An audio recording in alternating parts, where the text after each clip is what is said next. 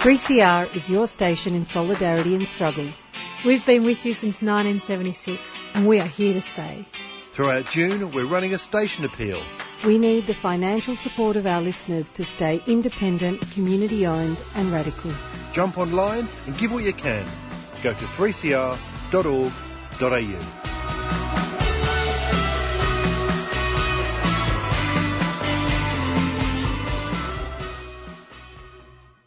Time for Tuesday Home Time with Jan Bartlett, and we begin as usual with Mr. Kevin Healy. A week, Jan listener, when, as True Blue Aussie acknowledged Reconciliation Week by largely ignoring it, it took a transnational behemoth, Rio Tinto the Planet, to celebrate the week by destroying 40 or more thousand years of indigenous rock art and artefacts in the Pilbara.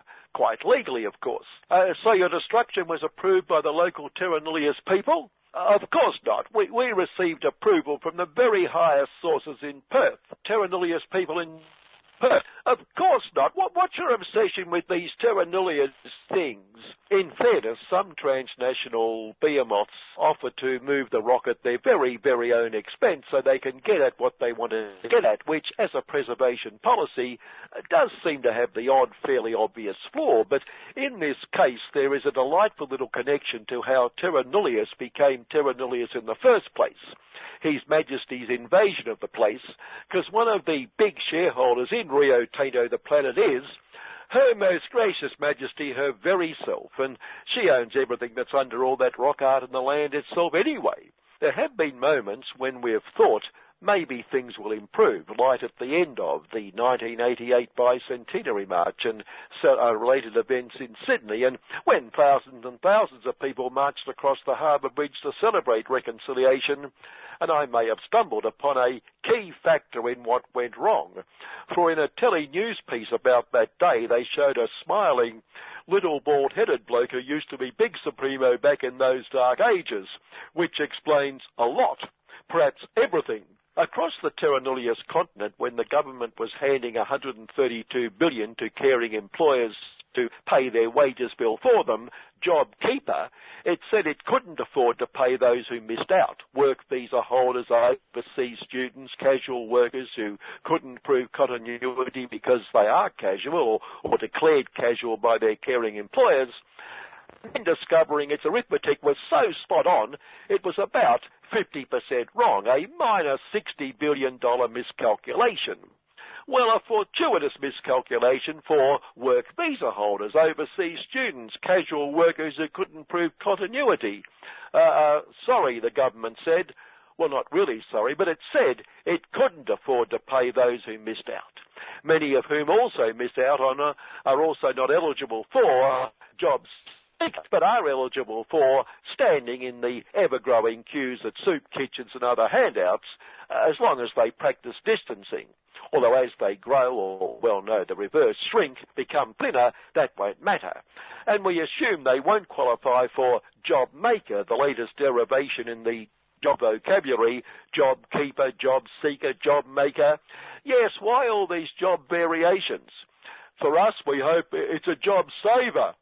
Assume won't qualify, and even if they do, by the time it comes into being, they'll be so weak from starvation and the ravages of the weather, they won't be able to make it to wherever they have to make it to anyway, and they'll qualify for job bludger, putting them on a par with those on job seeker, apart from the fortnightly few dollars in their bank accounts, if zero in those accounts constitutes account. All because many caring employers, the people from whom the government takes its orders, seeks advice, couldn't even fill in a form properly, and huge numbers of them declared they had 1,500 employees. A statistical anomaly we'd think just may have hit the alert button, prompted the odd question, apparently seeing nothing unusual in a small country hairdresser, for instance, employing 1,500 people in a town of about 800. Not that it'll matter much longer, as Big Supremo Scuttle Ben Morlashson has taken a leap out of former Big Supremo Nuclear Hawk himself's book. getting True Blue Aussie together, aware that caring employers and lazy avaricious workers are all in it together. A common cause, that common cause then and now to keep wages down. In Nuclear Hawks and his big economic guru Paul's solution, having the public purse pick up wage increases and making unions acting as unions illegal. Yes, pay the boss's wages bill, but we're even luckier now because this government's already done that. And the wisest of the wise exponents of the greatest little economic order advise us we must reduce wages or there won't be jobs. Workers will price themselves out of work, leaving us to ponder then who will be doing the work. But the wise advise us they have to slash wages and conditions so they can increase wages in the future.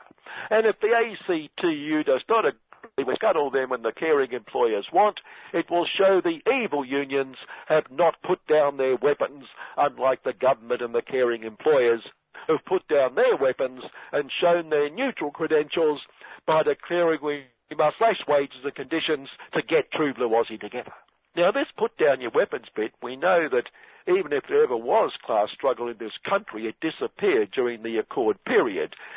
Getting True Blue Aussie together, and whenever evil unions or even the Socialist Party ever so occasionally suggest there might just be the odd difference between caring employers and lazy avaricious workers' approach to some issues, like, say, gross exploitation, then the evil unions and Socialist Party spokespeople are expressing class envy where there is no class, but all being good, loyal, True Blue Aussies. So I suspect that Scuttlebeam displayed his true Christian love, the dear baby Jesus nature, when he said we'll all lay down our arms, put down our weapons, being kind to the only party that carries weapons and clings to the dated shibboleth of class struggle, making it easier for them. Because if caring employers and Scuttlebeam, the government, had weapons, then why would they have weapons when there's no enemy to destroy? And they never consider destroying the evil unions, for instance, even though the evil unions wander around with their wasted weapons. So it's a bit of a mystery, only clarified by that thought that Scuttlebeam was being diplomatic and kind. One person keeping his job, the architect, as they call him, of Her Most Gracious Majesty's home country lockdown rules, conservative advisor to the most conservative Dominic Cummings, was in trouble for his goings, but this time he was staying. This time he has no intention of going anywhere, declaring the guidelines he drew up encourage people to go out once a day and drive 400 miles across the country, then drive to a community event you didn't attend to see if you're capable of driving 400 miles home again to observe the lockdown. Now, I think I can say safely we, listener, would have thought that having driven 400 miles for his daily exercise to get there would have indicated he was capable of driving 400 miles in the opposite direction. Still, he knows the rules, he drew them up.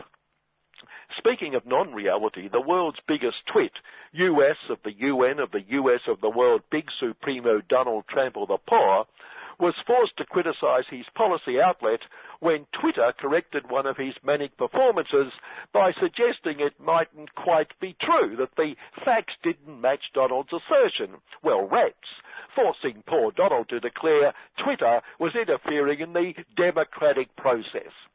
How has it interfered, Donald? It criticized me. Worst criticism ever. How do people interfere in the democratic process then, Donald? By not voting for me. Worst not vote ever. We started with Reconciliation Week here being celebrated with the destruction of sacred sites by Rio Tinto the Planet for a very worthwhile cause, its profits, but if ever reconciliation was needed, it's over there, with Donald attempting to play the mediator by threatening wild dogs and bullets, because the people protesting are apparently the criminals, not the murderers who were just doing their job. Another, maintainer of law and order, killing another non-white person by holding him down with a knee in the neck until he was dead. Garrotting seems to be a popular police method of execution, knowing that when an Afro-American person gasps, "I can't breathe," he, in this case it is a he, is lying because you can't trust what these people say. unlike the truth we're bound to get from the responsible authorities. So finally, ironically, those authorities are accusing those protesting over execution murder by the state as the party threatening law and order. Good afternoon. 3CR are selling keffiyeh Palestinian scarves in support of the last factory that produces them in Hebron, Palestine. All profits will be donated to the reconstruction efforts in Gaza and support Palestinian industry. These are traditional scarves available in red and black, or you can choose from a modern design. Go to 3cr.org.au/shop to buy online or drop into the station during business hours. And now the final part of my interview with Sasha Gillies-Lakakis about time in Cuba earlier this year, studying at 2 universities in Havana. Just stay with religion for a moment. I know that in the early years of the revolution, religion was frowned on. What did you find out about the situation now? At the outset of the revolution, the church had always supported the status quo, the Catholic Church in Cuba. They've been very firm backers of the Batista dictatorship and US influence on the island. And when the revolution triumphed, they continued to be vocal opponents of the revolution and its program of reforms and radical changes.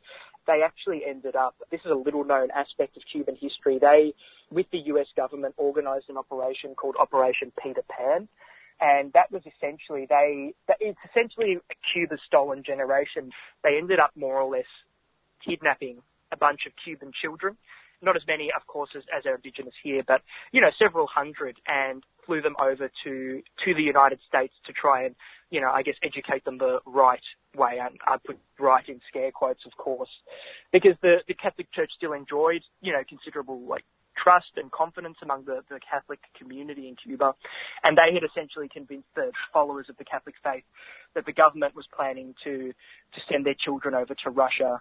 They made up all sorts of lies to convince the Cubans to give them their children for this 1 week. And in that week, they shipped them all over to the US. The church has certainly acted in a very, very morally dubious way in Cuba. And for a long time, religious practice was always tolerated. You were always allowed to go to the church to pray or to practice your faith. But any other sort of activity, religious activity, was very much regulated. And as well, that the sources of money for the church as well were tightly regulated after the revolution. And that was deliberate. The revolution's aim was, of course, to break the power of the church and the Catholic institution in Cuba. Since that point, there's been a number of developments. The Pope visited Cuba in the late 80s or early 90s, I believe. And the most recent Pope as well, I think he's also made a visit to Havana as well. And since that time, religion isn't viewed with the same hostility that it once was. In terms of the regulations, they've actually remained pretty unchanged since those earlier times. It's still a tightly regulated sector, the religious sector. But we have noticed that as there's been a closer, I suppose, interaction with the Miami Cuban community, it has actually emboldened some of these extreme religious elements in Cuba. And a good example of this was during the discussions over the new constitution, particularly around the issue of same-sex marriage. There was an evangelical church. They weren't in fact Catholic, this particular group. They had very close ties with a number of conservative church institutions in Miami, in Florida. And they were some of the most vocal critics of approving same-sex marriage in the new constitution. They campaigned quite fervently against it. They tried to get businesses to put up these signs saying that, marriage is the union between a man and a woman, nothing else. And thankfully not many businesses did it, but, certainly more than we would like. And it was their influence and also the amount of funding that they received from abroad in Miami through personal remittances and with family members that they were able to make quite a significant impact on that debate. It's quite a tricky situation because the government obviously doesn't want these sorts of movements to have a lot of power and influence in the country, but internationally Cuba was in the past criticised for its stance on religion, mostly, of course, from the United States and Western Europe, where the church is quite powerful. Now Cuba is isolated internationally as well. It didn't have the backing of, like we said, the Soviet Union and the Eastern Bloc, where religion was treated in a similar manner.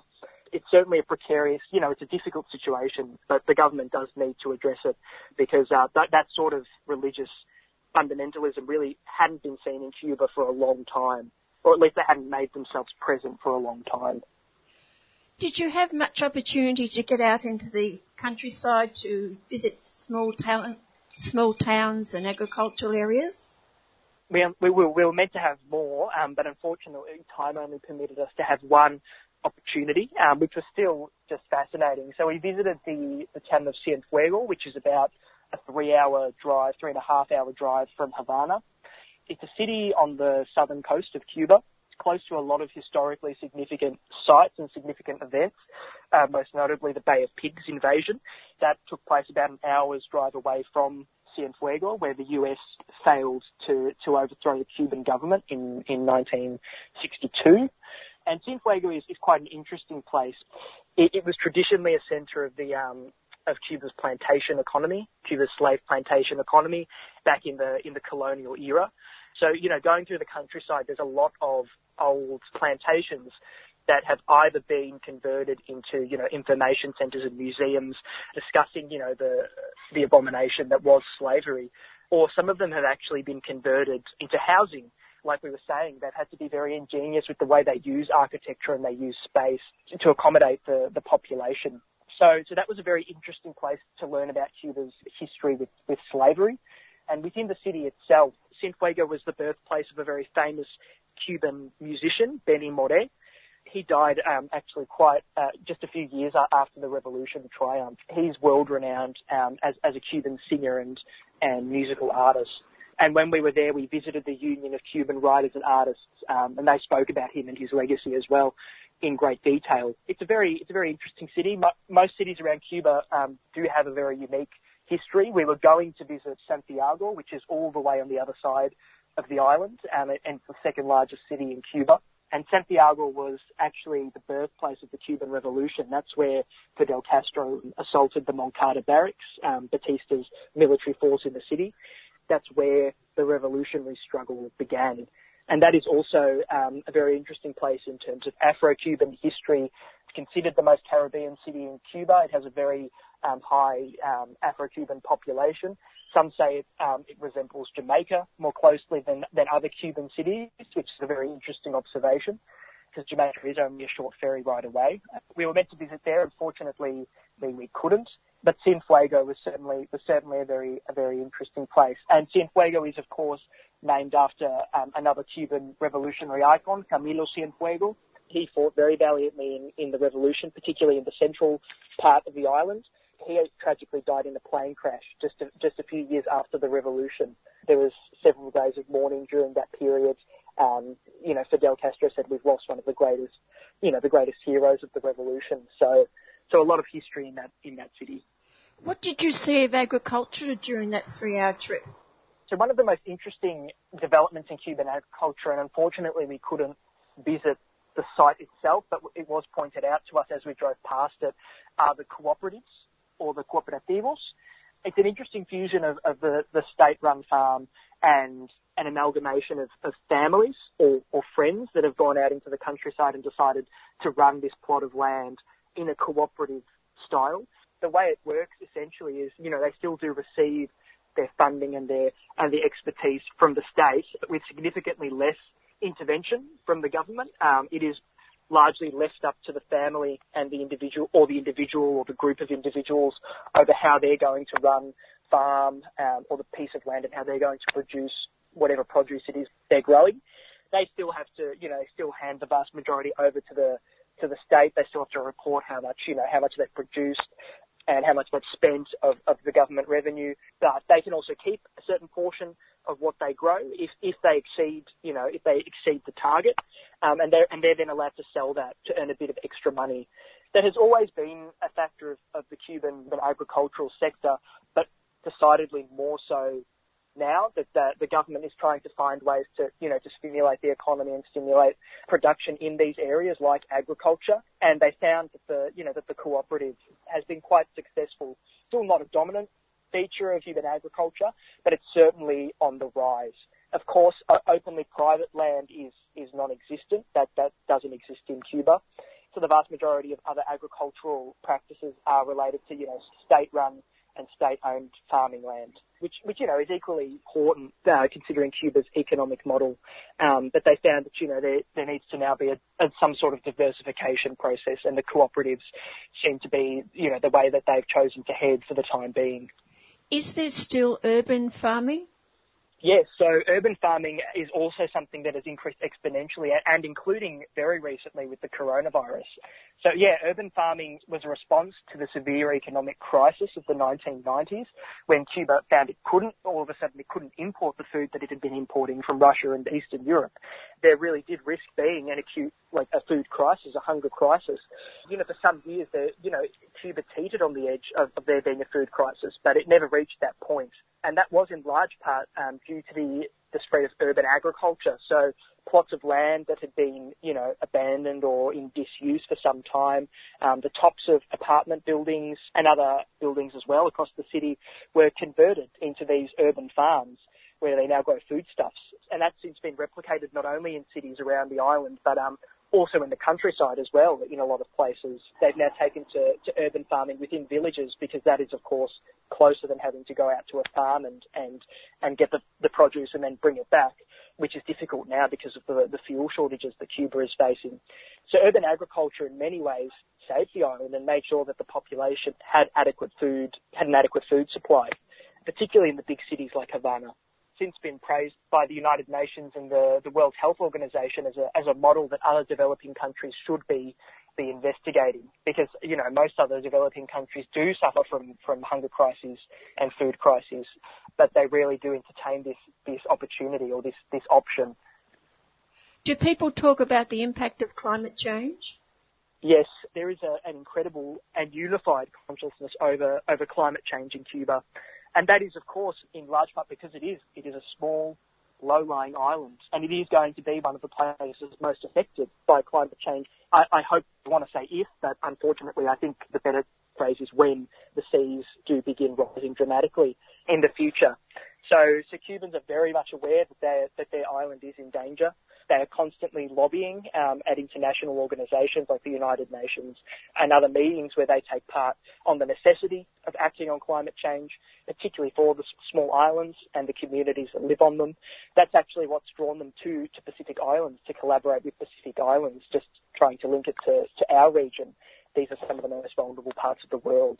And they've actually developed a very foolproof plan, I suppose you could call it, in the event that climate change does begin having a noticeable impact on Cuba in terms of the water invading cities like Havana and ruining agriculture in certain parts of the island. They're in the middle of constructing seawalls around key parts of the island and on the archipelagos surrounding Cuba.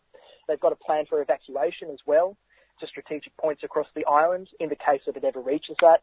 They've very much taking it seriously, and they often, lament the fact that countries they particularly mention the United States, of course, but you could equally say the same for Australia. These big countries whose governments are fully aware, that these small islands are going to suffer, but do nothing about it and just continue plundering the natural environment. You mentioned in the earlier part of the interview that sanctions were squeezing more and more. How are the people coping with that?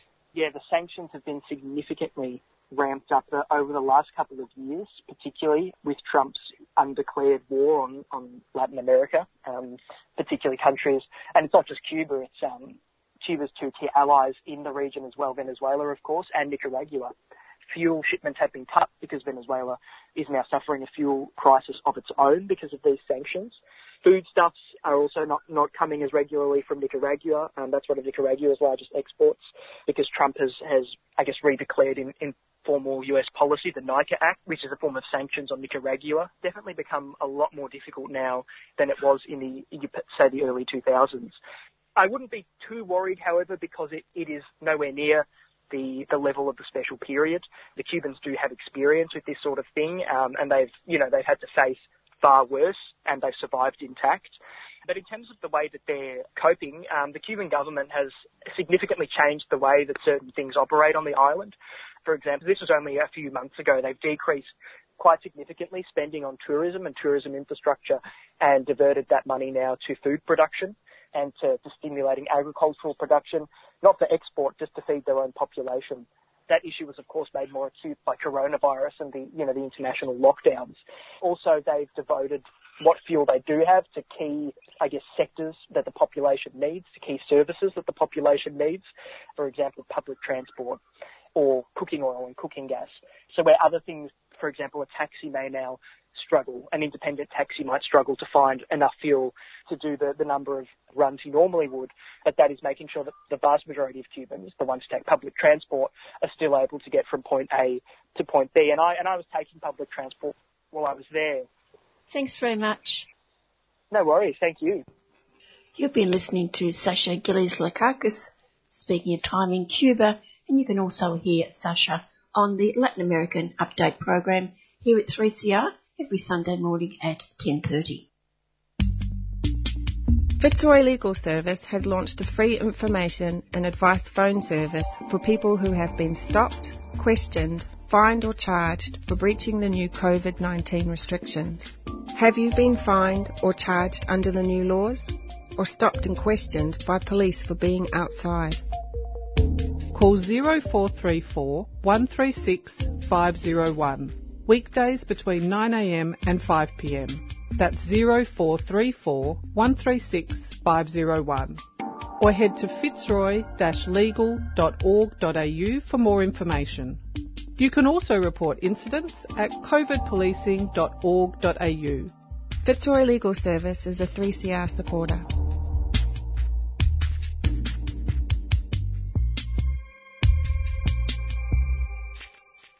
Pacific nations have been coping with two crises simultaneously, beginning with COVID-19 and then in early April, a Category 5 cyclone traumatised the region, causing devastation and loss of life in Solomon Islands, Vanuatu, Fiji and Tonga.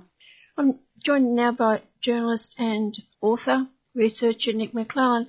So we focus first, Nick, on Cyclone Harold, which hit a number of islands in early April. How serious was the damage and loss of life, and how are the people recovering? Harold was a Category 5 cyclone that passed through the Pacific earlier this year and hit particularly Solomon Islands, Fiji, Tonga, but the worst country affected was Vanuatu. The Category 5 cyclone passed right across the northern islands of Vanuatu, particularly Pentecost and Santo, Malakula and others, and caused enormous damage. Not the first time in recent history we've had these Category 5 cyclones. Cyclone Pam hit Vanuatu in 2015, and then Cyclone Winston, Fiji, and other countries as well. International attention is very much focused, for obvious reasons, on the coronavirus pandemic, but the ongoing challenges to the Pacific, and indeed to all of us, are in part driven by climate change, by the human and natural disasters that are part of contemporary capitalism, part of the contemporary ecosphere that we live in. It's caused enormous destruction in Pentecost, particularly in Santo, these northern islands of Vanuatu, and compounded by the problem that with the coronavirus lockdown, it's been difficult bringing in humanitarian support, humanitarian supplies. You know, Vanuatu doesn't have a diagnosis of coronavirus and COVID-19, and they've been very eager to lock down the country to stop international travellers coming in that might be a vector for the transmission of the virus. It's really complicated the post-cyclone recovery that despite, a lot of material being flown in on military flights from Australia, New Zealand, France and so on, the people of Vanuatu have had to really pull together to respond themselves. And also the rivalry between, I suppose it's more than rivalry, between Australia and China played out on the runway of the airport in Vanuatu. Absolutely. One of the real problems facing the Pacific is they have these multiple challenges. the challenge, like everyone, of addressing the coronavirus pandemic, the ongoing adverse effects of climate change, sea level rise, cyclones, impacts on agriculture and food security, and so on. The challenge to the oceans, the enormous impacts that climate change is having on the ocean environment, which is vital for Pacific economies. And of course, the lockdown, the collapse of tourism and international aviation, the cut of flow of remittances, people from Tonga working overseas in construction in Australia, for example, sending money home to their families. It's non-citizens in Australia, temporary workers, overseas students, backpackers, Pacific seasonal workers who've borne the brunt of the economic crisis that we face in Australia. Don't have JobKeeper, JobSeeker. All of these things compounding together have caused enormous problems. And the example you gave of the geopolitics, then overlaying all of that, where China, the United States, and particularly Australia are competing for geopolitical influence in the region, is there. The incident you mentioned is striking. The Chinese foundation, the Jack Ma Foundation, which is a foundation set up by a guy called, as the name suggests, Jack Ma. He's the Bill Gates of China. He made $1 squillion with a company called Alibaba, which is an e-commerce and technology company. He retired, like Bill Gates, a few years ago and set up a foundation to do development work around the world. And a major Chinese corporation chartered a plane in Shanghai to bring goods to Vanuatu. This company, CCECC, has been a major construction company operating in the Pacific, Fiji, Cook Islands, indeed Australia. But it's got a lot of operations in Vanuatu to show that they were good corporate citizens. You've had the Jack Ma Foundation, you've had this Chinese corporation bringing in medical supplies. And the CCECC charter plane was sitting on the runway in Vanuatu when the Royal Australian Air Force sent a jet from Amble Air Force Base in Australia to send humanitarian supplies. Because the Chinese plane was still on the runway, a very narrow runway, there's only one or two forklifts in Vanuatu, so it takes a long time to unload. The Australian plane turned around and it came back the next day and unloaded, but that incident was blown up by sections of the press, and there was suggestions that this was deliberate. Most people think that's nonsense, but who knows what's in the hearts of men. This has become a football where the humanitarian needs of people who've just been hit by a Category 5 cyclone become an opportunity for propaganda in the press. And, as we know, there's an enormous push against China, push back against China by the United States and Australia within the Pacific and indeed the wider international sphere.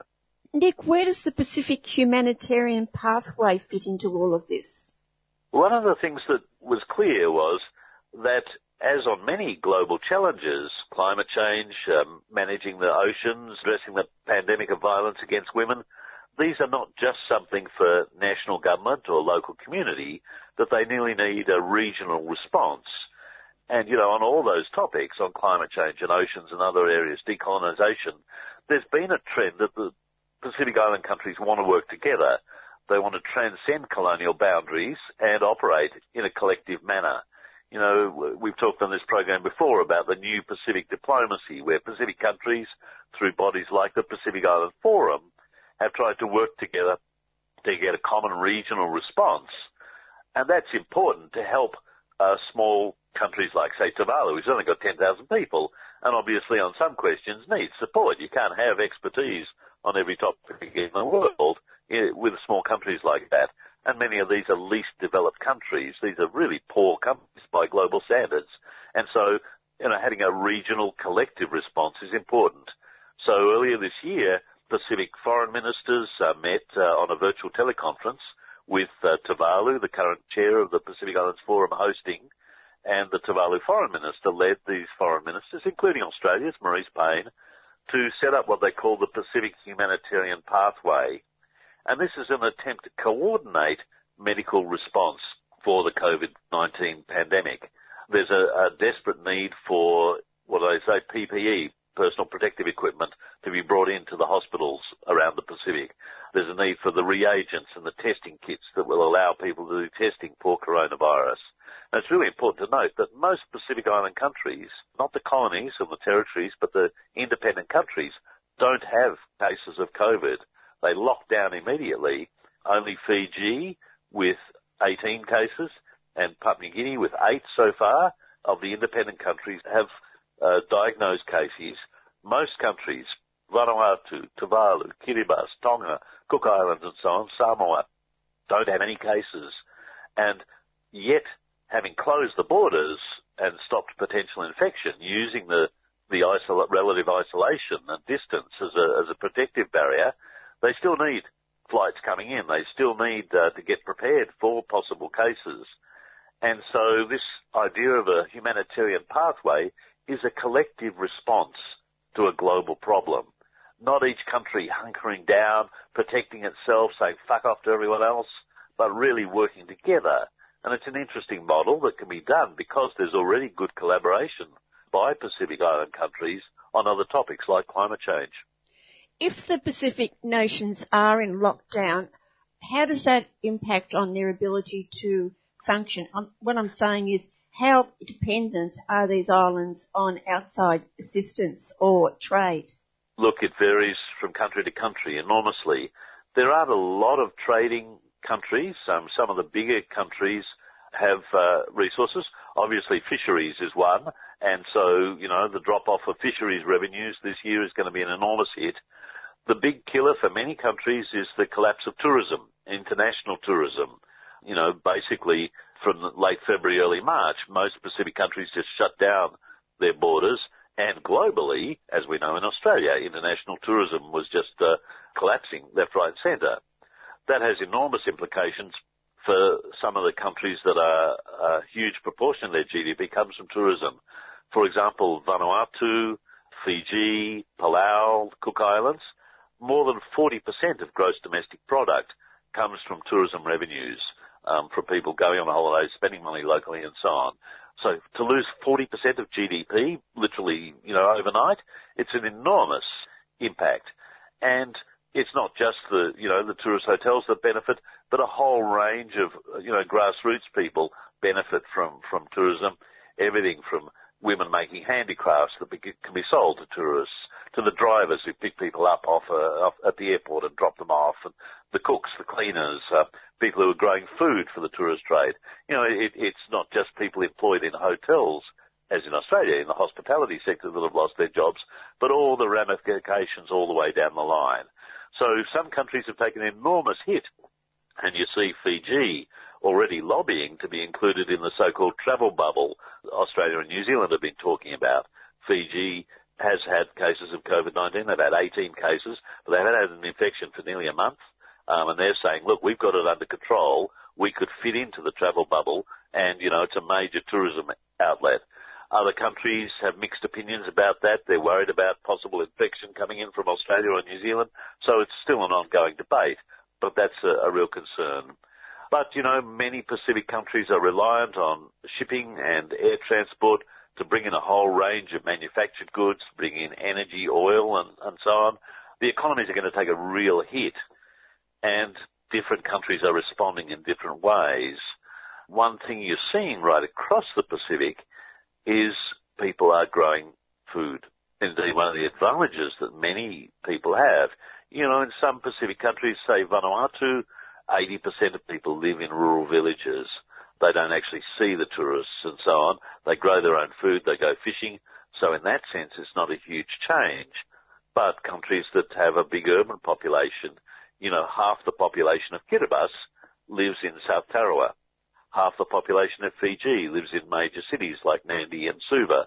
And for many people, particularly the poor living in peri-urban squatter settlements, this is going to be a real hit, and people are going to do it tough.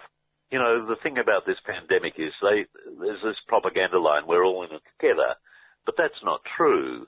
The pandemic has revealed the fault lines within and between societies across the world. Within, you see the gaps of gender, of class, race, where some people do it tougher than others. When they say go and stay home, what does that mean for the homeless? What does that mean for international students? What does that mean for vulnerable Aboriginal communities? What does it mean for people living on the street. You know, there's real distinctions within the society, and that's true on the global stage. You know, developing countries often have fairly weak health systems, and this is going to cause an enormous challenge. You know, Australia's throwing literally billions and billions, tens of billions of dollars to address the economic social impacts.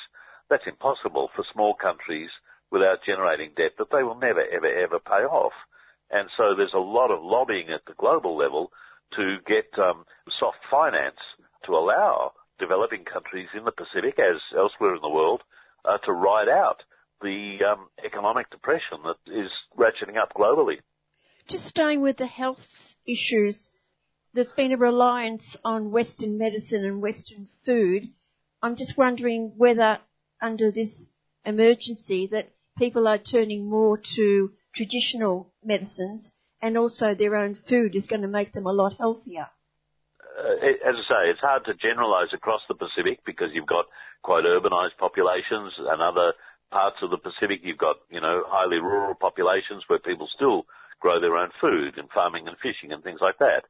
But the spread of so-called junk food, you know, Maggi noodles and sugar and soft drinks and so on, is a major problem across the Pacific. And the change of diet and the impacts on nutrition are an enormous problem. You know, the Pacific already has a pandemic of non-communicable diseases. Some countries, like, say, Tonga and Samoa, have very high rates of diabetes. And as we know from recent experience, it's what they call the comorbidities. You know, it's not just that you get COVID, but it's problems like heart problems or diabetes or other things that can tip you over into intensive care and indeed kill you. And so there's a major concern. And we'll hear more from Nick McClellan, author, journalist and researcher on the Pacific on the program next Tuesday. 3CR.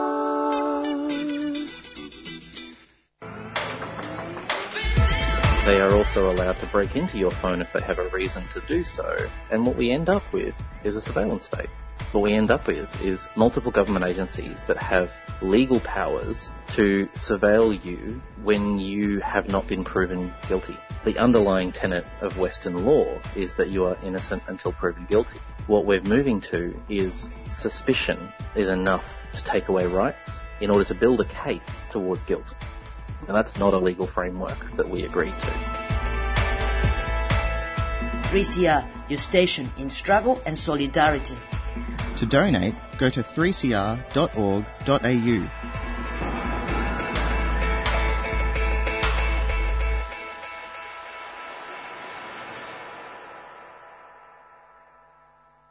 Tragically, Papua New Guinea is no stranger to inappropriate development, resulting in environmental and social harm. Recently, Dr. Luke Fletcher from the Jubilee Australia Research Centre warned about the proposed Freedom Mine, which, if it goes ahead, will be amongst the largest in PNG. The mine we're looking at today is the Paul Grove Mine, operated by Barrick Gold, accused of environmental, settlement and many legacy issues, the latter which includes a 30-year history of human rights abuses. Many of these were detailed in a May 5 Barrick Gold AGM, at a time when it was on the verge of losing access to what its CEO calls a mine of one-time potential.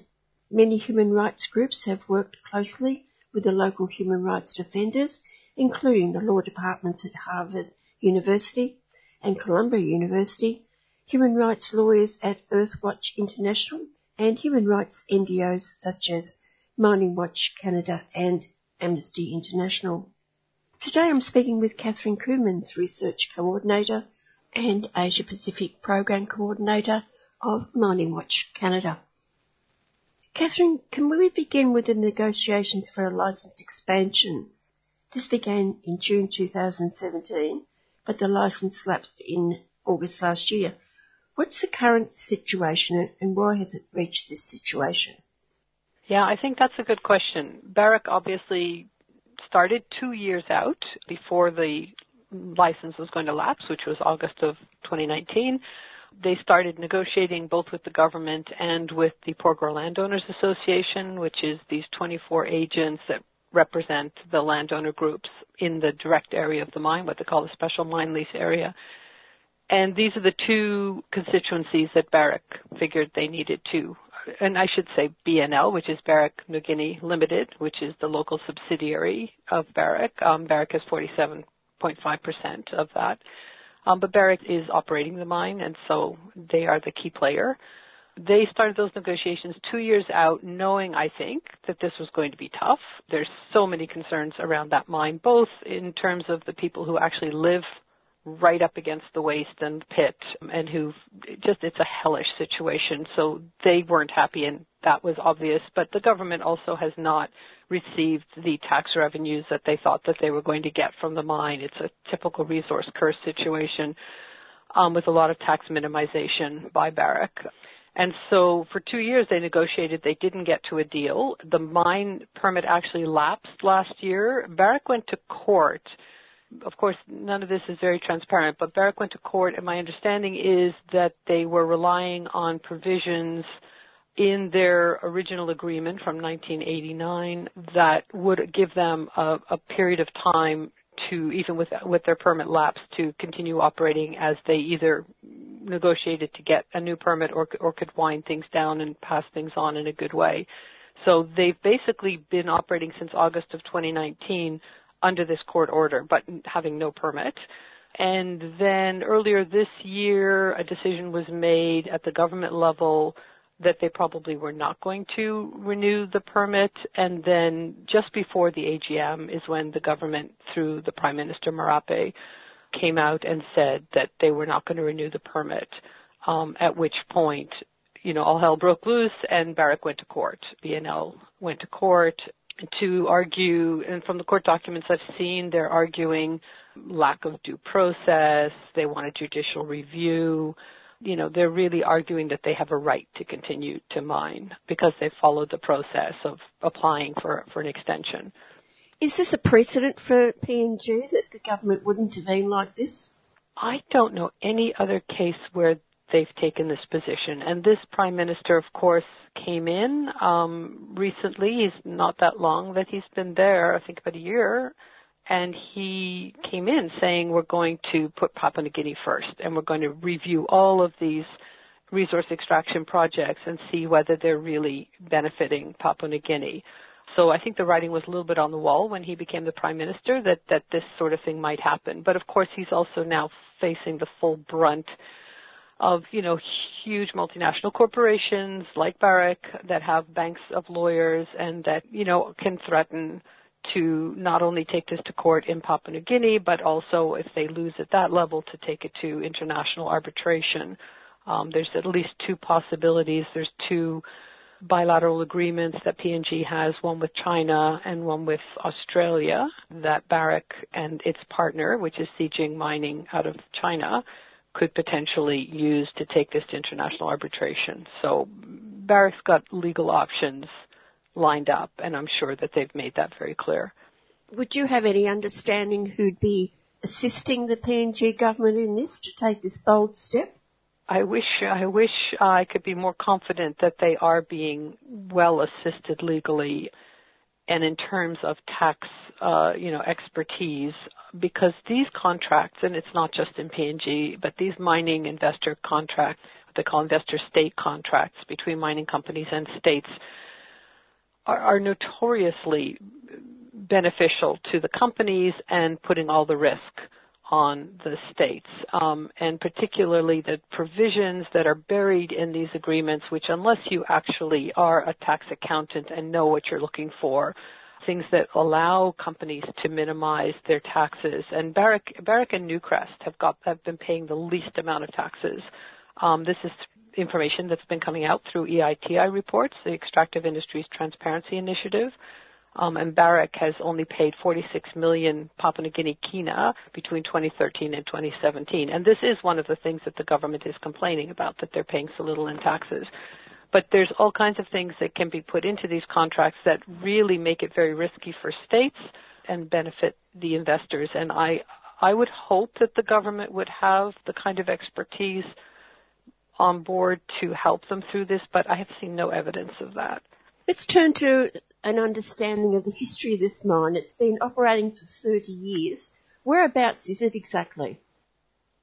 It's up in the highlands of Papua New Guinea in Enga province, and it's so remote that literally the road that goes to the mine ends at the mine.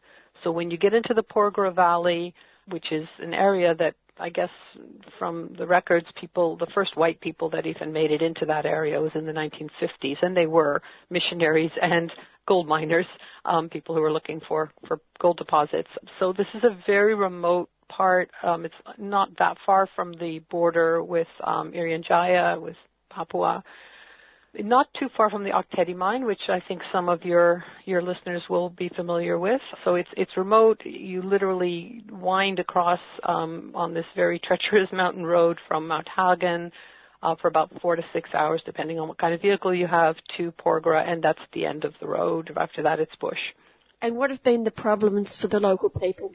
Oh, Lord, where to start? I have literally never been in a place that is so ugly in terms of the impacts on the local community of a mine. It is a hellish mine. For one thing, they didn't relocate anyone, and so they essentially moved people as they needed to as the pit grew larger. So the people are living right up along the edges of the pit. The other thing that's just extraordinary in this day and age is that all of the waste from this mine just goes straight into the environment. There are no tailings impoundments, which I hope your readers will be familiar with, that normally when you have a mine, the end product of the mine, after you've ground down the rocks and you've extracted the ore you want using chemicals and different processes, that final product, which is toxic for the environment, is normally contained. It needs to be contained in tailings impoundments. Here it is not. It is simply piped into a river valley. That initial river goes into others, and it finally goes down 800 kilometers through an 800-kilometer long tropical river system to the Coral Sea. So the impact is the footprint of the waste is huge, and that's just the tailing. So that's at the tail end of the mineral processing process, and it's a bright red colored material. But then all their waste rock, so this is all the rock that they blast away to get at the ore that they want. That all gets piled into these huge waste rock dumps that have literally been engineered to move like glaciers. So they are engineered to deposit themselves over hundreds of years into these river valleys that surround the mine, because we're up in the mountains here, right? And so what's happening is this waste is slowly gliding down these river valleys all around the mine, and so there's villagers that have had to be moved for this, but also villagers that are living along the edges of these waste flows. And because this waste is so corrosive, it actually caves off the steep mountain valleys. And so like an entire elementary school ended up just dropping into this waste. People have to cross these waste flows to get from one village to another or to get to the market. It's hugely treacherous. Parts of this moves like quicksand. People have disappeared. Children have disappeared. The villages have to keep being moved, so they get moved up higher because of the caving that's happening. And when they get moved up higher, because we're already in the highlands, we're right on the edge of where people can grow the vegetables and the crops that they need for their daily subsistence. And if they go a little bit higher, then suddenly carrots and other things that they need won't grow. So people have lost land because of the mine and because of its waste flows. They've been pushed into these little islands with waste flows or the mine on either side. So people literally live in these very cramped little bits of land where they don't have enough room for their agriculture. So of course what's happened is people have lost their livelihood and they are panning gold in the waste flows of this mine. So they're going into the tailings that's just, piped out. Anyone could just walk right in. They're going into the tailings. This is men, women, and children. They're going into the waste dumps looking for residual gold. And then, of course, not having proper understanding. They're using mercury to extract that gold, so there's health problems that are horrendous up there. And then that is what they're bringing to the market to actually be able to buy food and look after their families. And they themselves say that they live in horrible conditions and they want to be relocated. And in fact, when Barrick came in, when Barrick first bought out Placer Dome, so this mine has been run through Canadian companies from 1989 on, But Barrick came in 2006, and they actually had a consulting firm do a report on whether people should be relocated.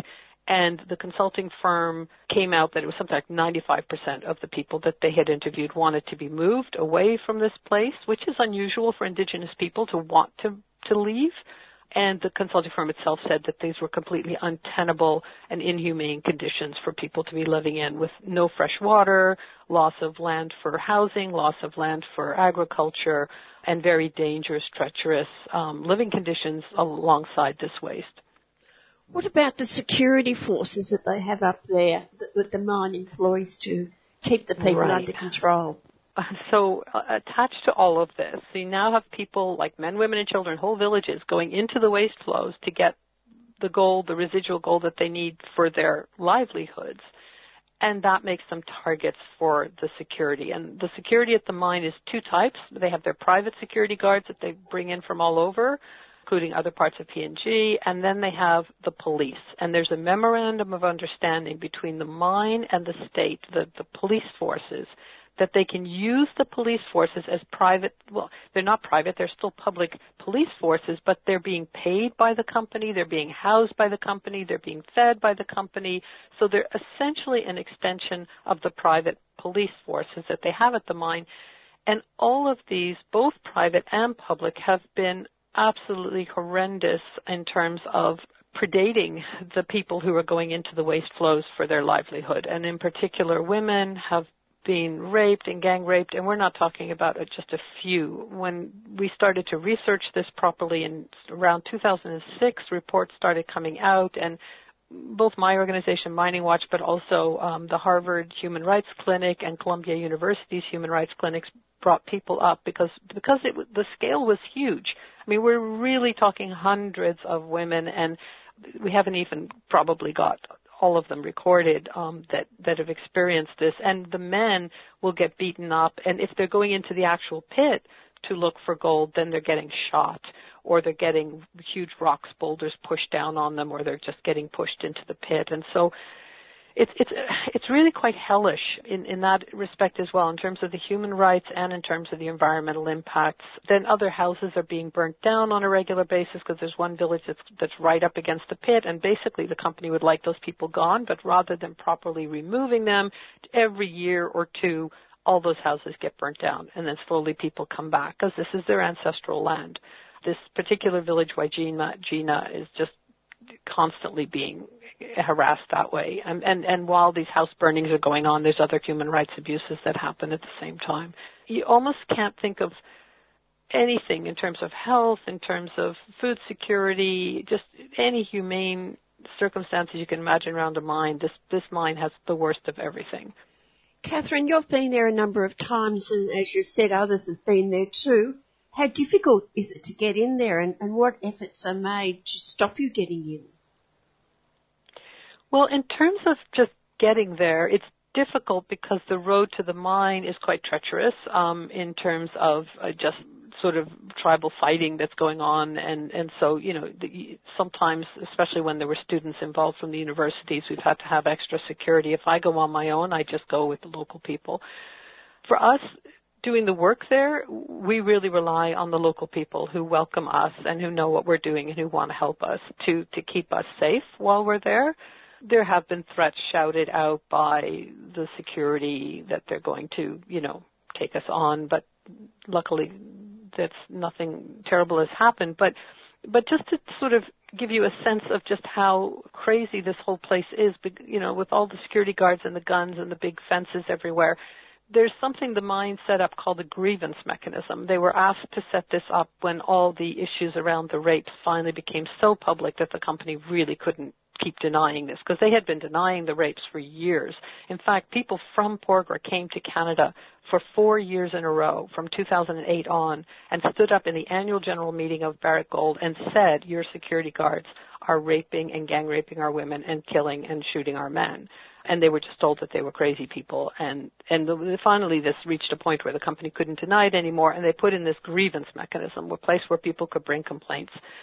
And the last time I was there was December 2017, and I said, look, let's go to this grievance mechanism. I'd like to talk to the staff. And So they said, oh yeah, okay, let's see if we can get in. And we went down the hill, and there was a huge fence, and there was an armed guard, and apparently the grievance mechanism was behind this fence, and I said, well, can I come in? And the guard was so sort of nonplussed to suddenly see this white woman standing there that he opened the gate, and I went in with 2 local Porgera women, and we weren't in there we hadn't even found the building before he was on his walkie-talkie, and the armed guards were flying in from all directions in their white vehicles, and they rushed us out. And of course the company later said, oh, if we'd only known you were coming, we would have, made sure you had access to the grievance office. And I was saying, well, this is your grievance office. If I can't even get in, how do you expect people to bring their complaints there or feel safe doing that? So even that doesn't work. What about the workers that actually work at the mine? Are they local people, or have they brought people in? It's both. They fly people in through Cairns, so there's a fly-in, fly-out operation, and these are the higher positions at the mine. They do also hire people from the community, and you would think that would make a difference, but quite frankly, when you look at how many people are hired from the community and the kinds of jobs that they have compared to the people that are flown in from Cairns and have a fly-in, fly-out operation, they've got their own landing strip. Of course, the workers would like to see the mine continue because they have jobs, but they also have other family members who are basically suffering all the ills that I've just mentioned to you. So there hasn't been a strong outcry from the workers, although, as one can imagine, they would probably prefer the mine to continue. Move forward to the 5th of May, and Barrick Gold held its annual general meeting online. You attended as a proxy shareholder. Tell us how that went.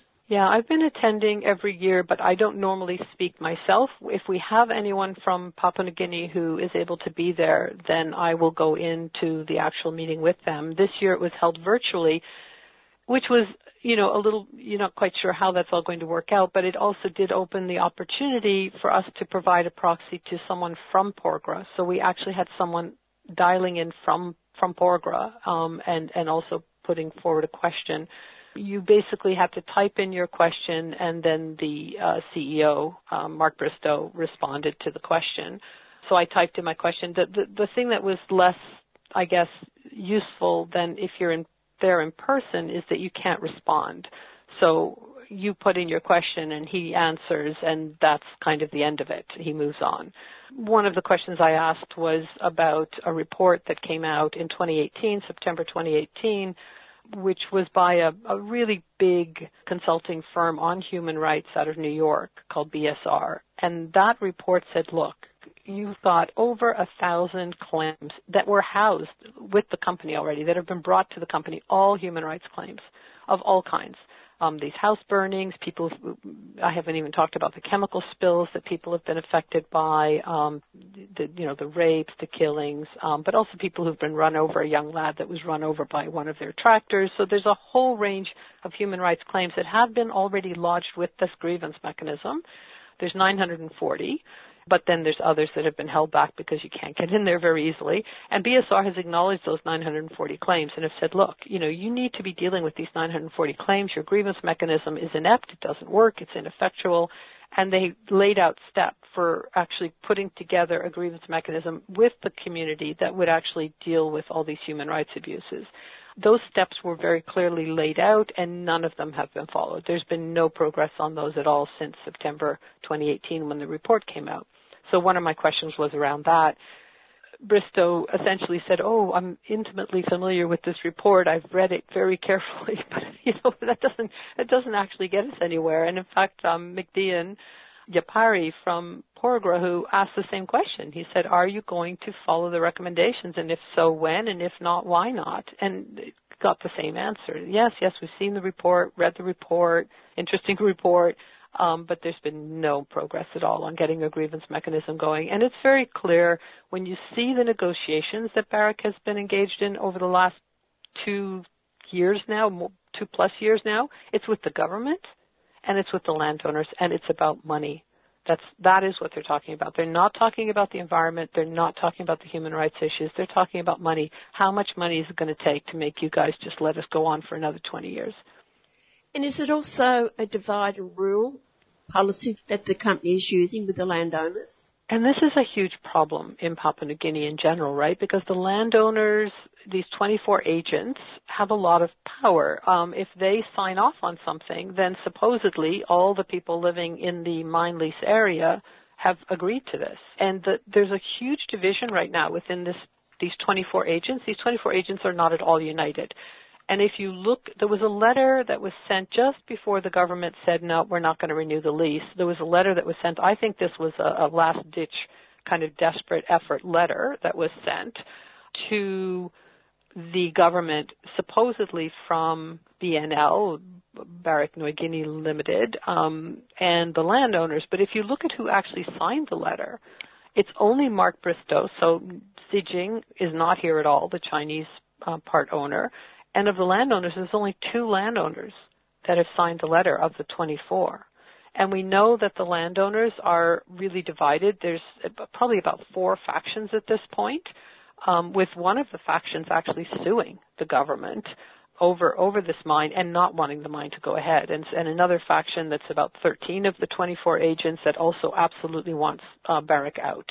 And there have been all kinds of protests up at the mine site where people, have signs that they say Barrick out. And this has been going on for the last 2 years while they've been negotiating. So the Landowners Association clearly is not united in any way. I would say it's probably a minority at this point that have been working with Barrick. And as I said, only 2 of them signed this letter. We're now moving into June. Where do you see it going from here? What's a little bit concerning is how quiet things have gotten recently. So there was a court just before the Barrick AGM, which was May 5th. Barrick had gone back to court, and the court had ordered that the government and the company negotiate. You could see this a number of ways. The court could be saying, look, whether Barrick stays or not, and of course the government has the right to, they don't have to give away the gold that's under people's feet, right? They don't have to give a company a permit. But whether the company goes or stays, there has to be a proper handover of all of the facilities up at the mine site. So there has to be some arrangement made for how the mine is going to be handed over if it's handed back to the government. And so the court ordered these negotiations. And in the beginning, the landowners that I was in touch with, and I have been in touch with a number of the landowners, were very clear. They were saying, there's no way our government's going to let us down. They're going to kick these foreigners out, and we're going to take back control over this mine ourselves. Prime Minister Marape was also quite clear in social media that, this is his country, and these foreigners shouldn't assume that they have these rights to mine. And that has all gone very quiet. So they've gone back to court. There have been a number of dates set, and they've gone back to court, and nobody was prepared, at least on the government side. And so the date's been moved. It's either June 3rd or 6th. I think it's the 3rd. It's now gone very quiet. So I suspect that, the full sort of force of the threats that are being made, both by Barrick, and I have to say, because the other partner is Zijin, it's been the Chinese government itself that has been putting pressure on Papua New Guinea, basically saying, hey, we as the Chinese government want this Chinese company to continue operating, and we have all kinds of arrangements and agreements and development aid, and, the whole Belt and Road thing is big in PNG. And so there's a huge amount of pressure on the Prime Minister, both from the landowners and others that want the mine out or want Barrick out, and from Barrick and its partner. Testing times for the government, as we said before. Very much testing times. And, my main concern is that the pressure is going to be huge to let this mine go on. There's going to be all kinds of money sprinkled around. If you look at the letter that was actually sent, it's on our website, from the Landowners Association, the 2 agents, and Barrick to the Prime Minister. If you look at the money that's in there, it's all up front. So it's basically signing bonuses. If you let us go, then so many millions are going to go to this party, and so many millions are going to go to that party, and it's all sort of up front. Very little guarantees that in the next 20 years, the state itself will actually benefit from revenues from this mine. So it's hard to see behind the scenes to know exactly what kind of support the government has, but I would hope that they would have support from people who really understand these contracts and how they're set up to benefit the investors and not the states. I'm sure that groups such as yours will continue to support the local people, though, through all this. Very much so, but we have been very focused on the human rights side. So we're the groups that we work with are basically what we call grassroots human rights groups in Porgera, and their clout in all of this is not, they're not at the table, right? No one is caring or talking to them, and we are working on that. We are trying to find a way to possibly intervene in the negotiations that are going on and find a way to get the human rights issues squarely at the table. But that's not easy to do. And even there's a 5% ownership in the mine that is split between, it's through an entity called Mineral Resources Enga, which is 2.5% the landowners and 2.5% the government of Enga province. And Mineral Resources Enga also sought intervener status in the negotiations so that they could be recognized and at the table, and they were turned down by the courts. It's clearly very difficult to have a say or have a voice in those negotiations. And the human rights issues, as the environmental issues as well, and they're both very interrelated, don't seem to be front and center. You can talk about pressure on the government, but also pressure on the courts. Definitely pressure on the courts, absolutely. Oh, Lord, where to start, right? I mean, this is a court system that also has its weaknesses, and it's not the kind of situation you would want to have such an important decision made, because what they're asking for is another lease for another 20 years, with no commitments to clean up the environmental issues, with no commitments to the human rights issues. So another 20 years of the kind of chaos and destruction that's been going on for the last 30. So it seems unbelievable that this would be allowed to continue. I've been speaking with Catherine Cummins from Mining Watch Canada. Hi, we're the Marindas, and you're listening to 3CR Community Radio 855 AM. And now to Bob Phelps from the Gene Ethics Network. As in previous interviews or talks, Bob, still the issue is COVID-19, and now we have countries like Australia and the United States pushing for China to be blamed for just about anything, and also with their connection with the WHO. What would you like to see as an inquiry? We really need a very measured inquiry that doesn't just focus on China, that looks at the whole world and our relationship to nature and the way that we do business, the way that we for instance, contain farm animals in high-intensity industrialized locations where crossing of viruses and bacteria from animals into the human population is really now a high-risk enterprise. So we do need to change our ways. Over 100 countries, of course, are calling for the inquiry.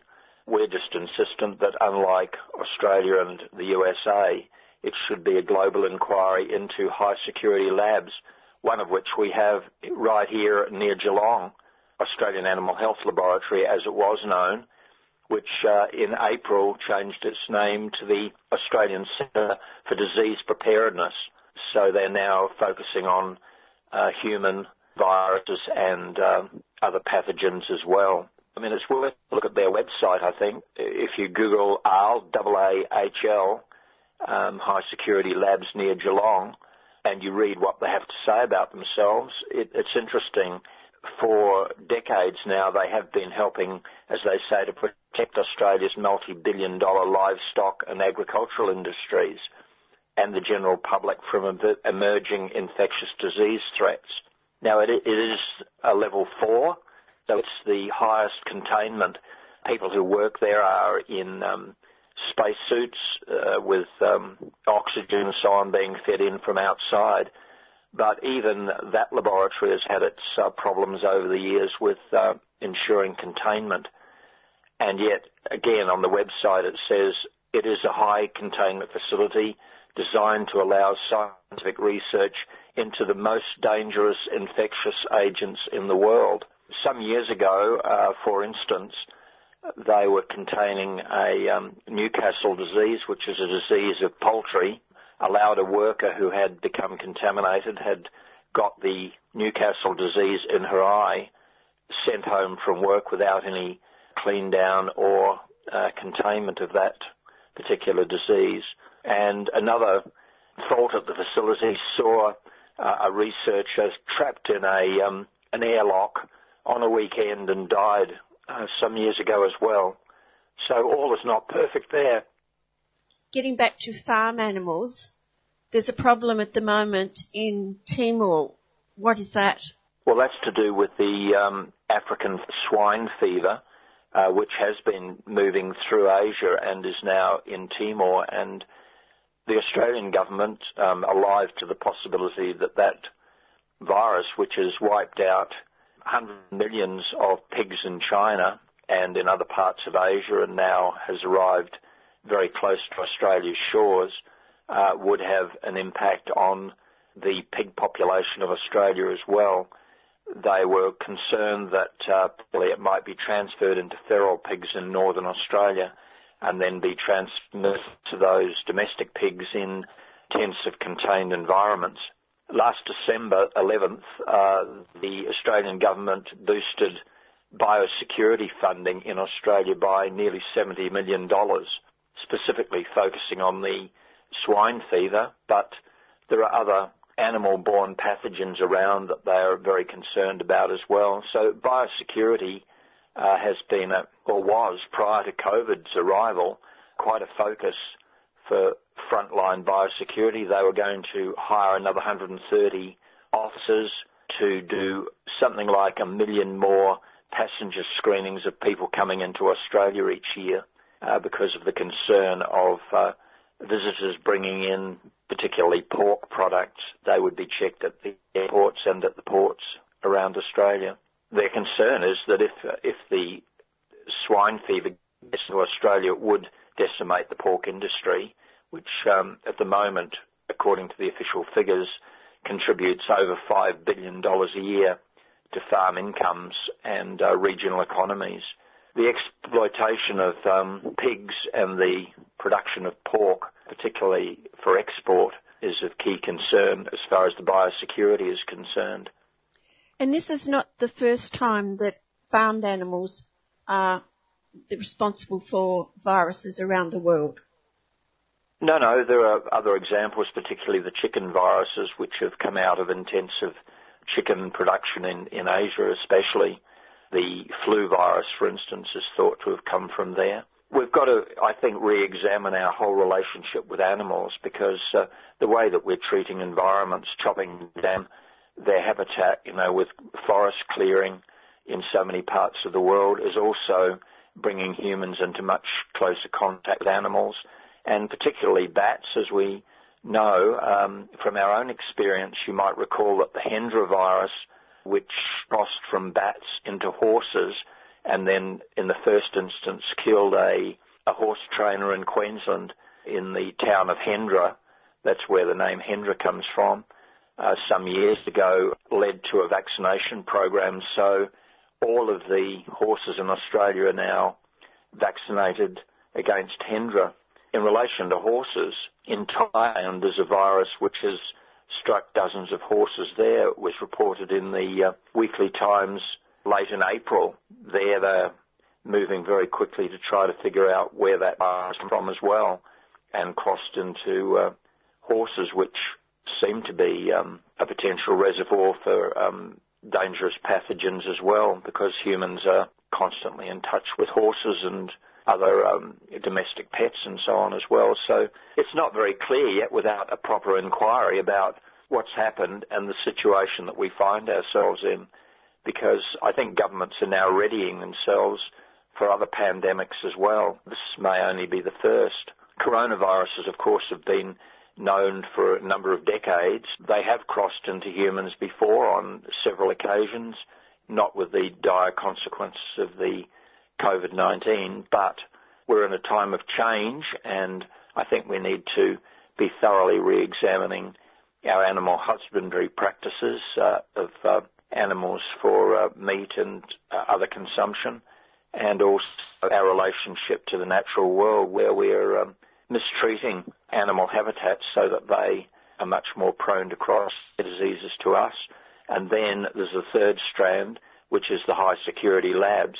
There are two of those in Wuhan, but there's also one near Geelong here in Australia. Indeed, there are the biowarfare labs as well, like Fort Detrick in America, which was closed last year for a time because of non-compliance with biohazard requirements of the American government as well.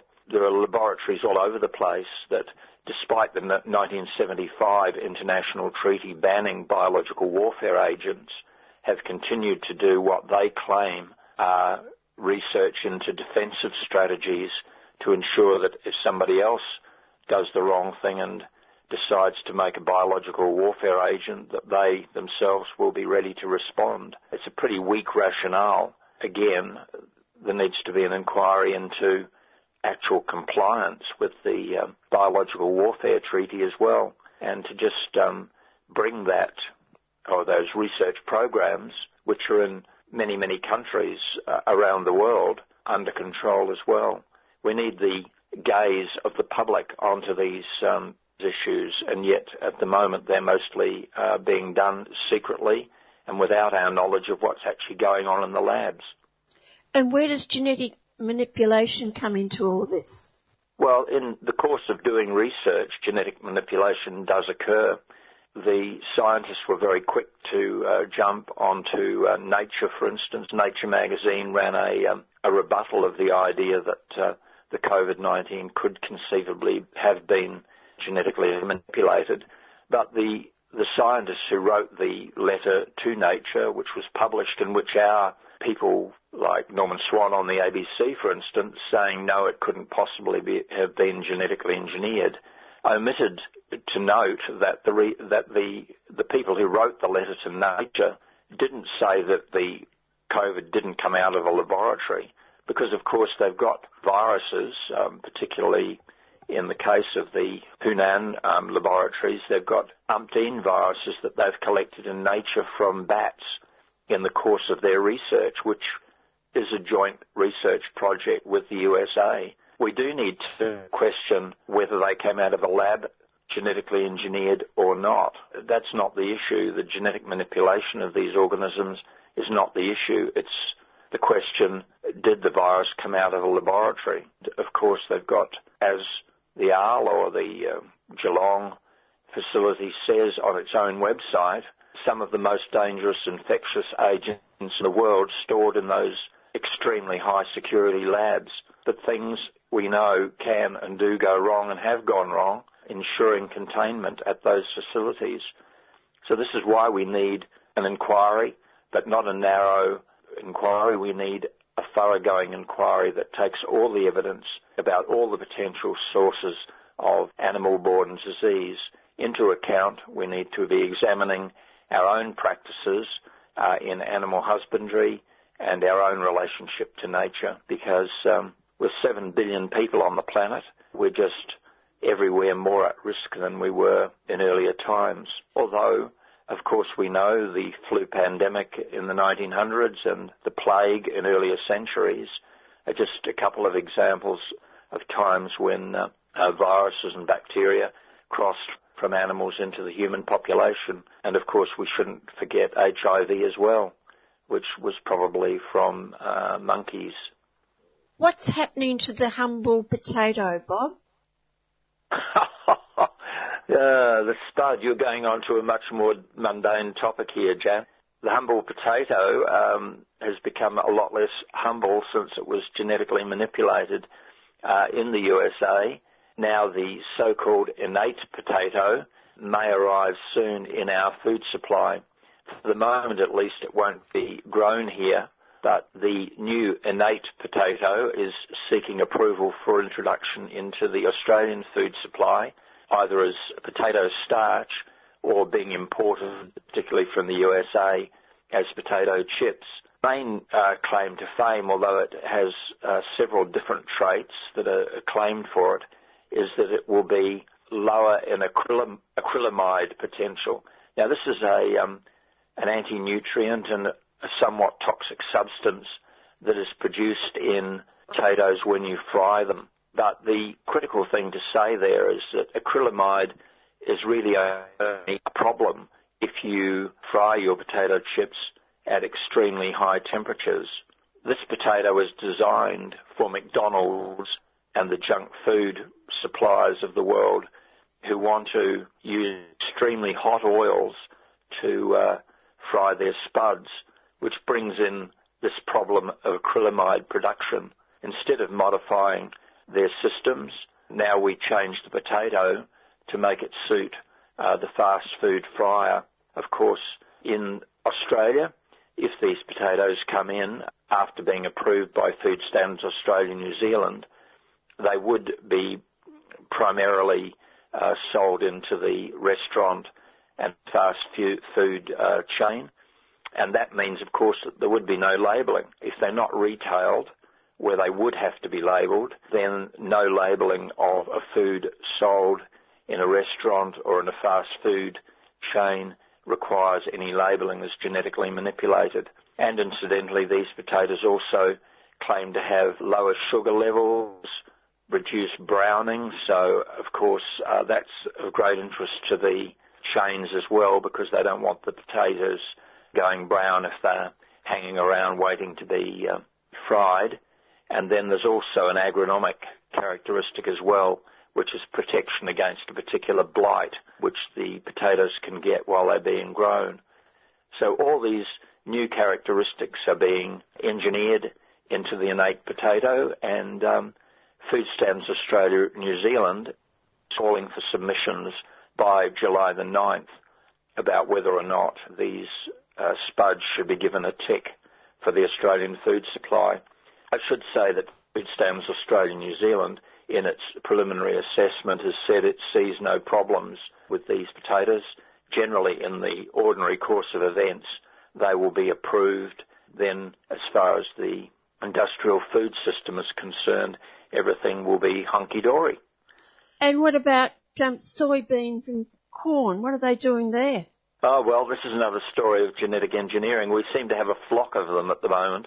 We just last week submitted an objection to a Monsanto product, a genetically engineered corn that, while it won't be grown in Australia initially, would be again approved for inclusion in our food supply. And this particular variety, MON 87429, as the corn line is known, tolerates being sprayed with up to 12 different herbicides. In the industrial production systems, you can have a tank mix of herbicides. You can send your sprayers into the field with up to 12 of these different herbicides on board, spray the hell out of everything to kill the weeds, and of course then the corn will also likely contain residues of these synthetic chemicals, and that will require both the Pesticides and Veterinary Medicines Authority and Food Standards Australia, New Zealand, to tweak the so-called maximum residue limits for these herbicides, which include glyphosate, which is the Roundup product, glufosinate, which is another Bayer broad-spectrum herbicide, dicamba, 2,4-D, and then there's a whole class of herbicides called FOPs. There are 8 different herbicides in that class, and it would tolerate all of those as well. Not only do we have the GM traits engineered into the corn, but also the potential for high fructose corn syrup and other industrial ingredients coming into Australia being laden with synthetic chemical residues as well, which will be massaged to make sure that the product is compliant. Again, no labelling would be required because it would be an ingredient going into processed food in Australia, but as part of the global free trade in food and ingredients. And we're expected to eat this food and stay healthy. Well, that's the challenge, of course, and I think that, as I said to a review of the Pesticides and Veterinary Medicines Authority last Thursday when they interviewed us, at the moment the Pesticides and Veterinary Medicines Authority doesn't assess the other chemicals that are in with the active ingredients. So when they consider something like Roundup, which is glyphosate-based herbicide, it also has a number of other constituents in it that are things like surfactants, which spread the chemical across the plants to get a better weed kill. They are not assessed. They're part of the mix. They, of course, remain on the product and in our food supply, but they're not assessed. The other things that are not assessed are the interactional or the synergistic effects of the different chemicals involved as well. They just look at the active ingredient. So if you've got these 12 different herbicide residues on the corn imported in that ingredient, the interactional effects and also the long-term health effects that might result from that are not evaluated or assessed at all. This is something we've been raising with various reviews of the Pesticides and Veterinary Medicines Authority for a couple of decades at least, and we've never had any movement on it at all.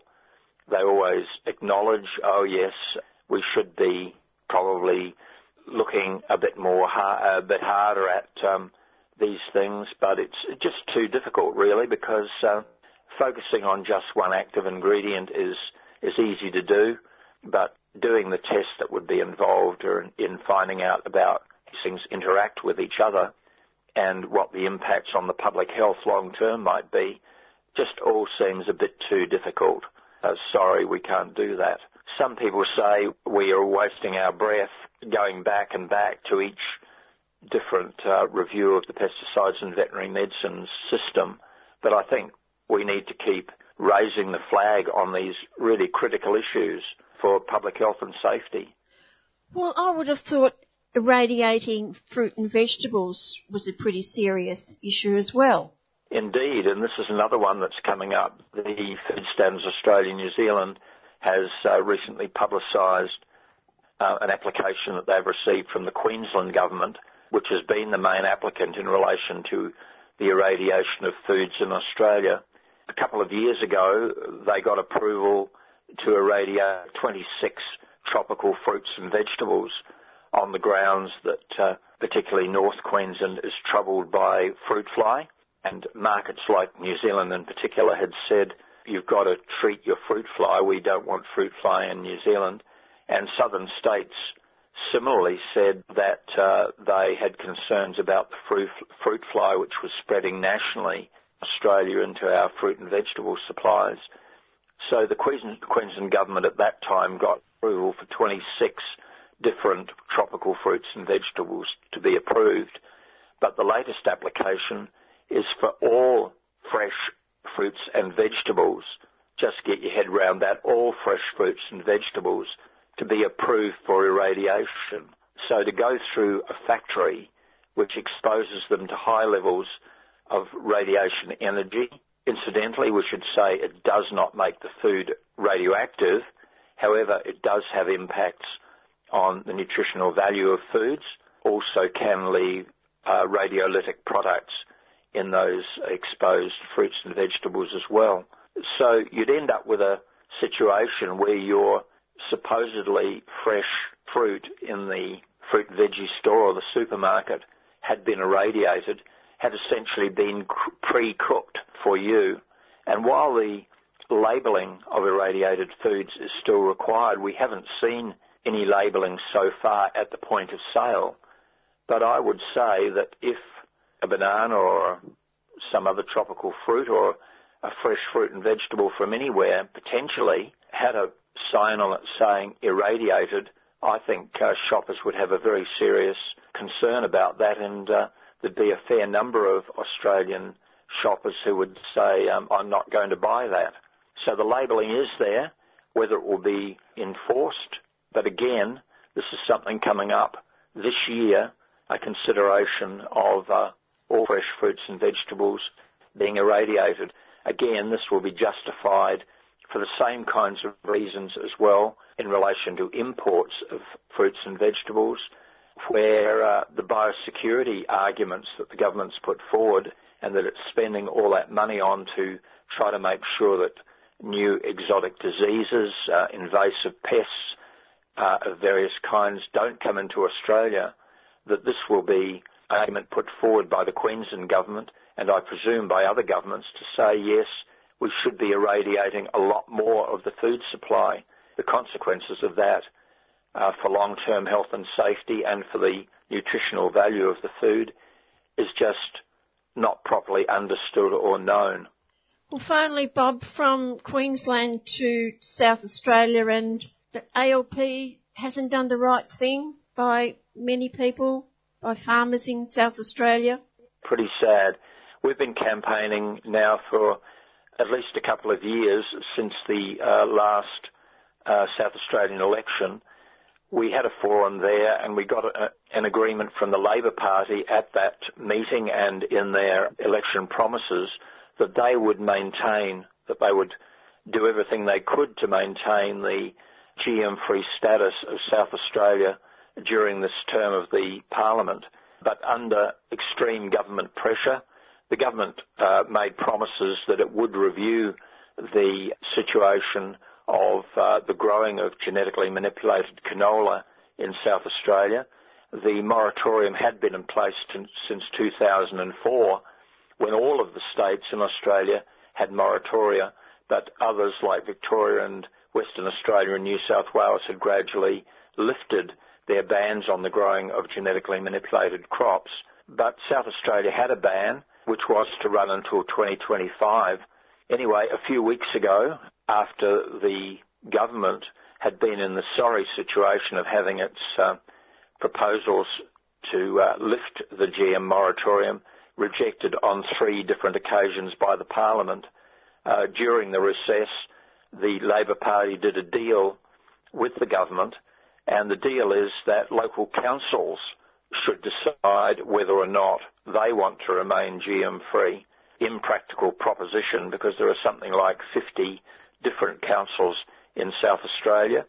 One of them has already been declared GM-free and it will remain, so that's Kangaroo Island, which of course is off the coast.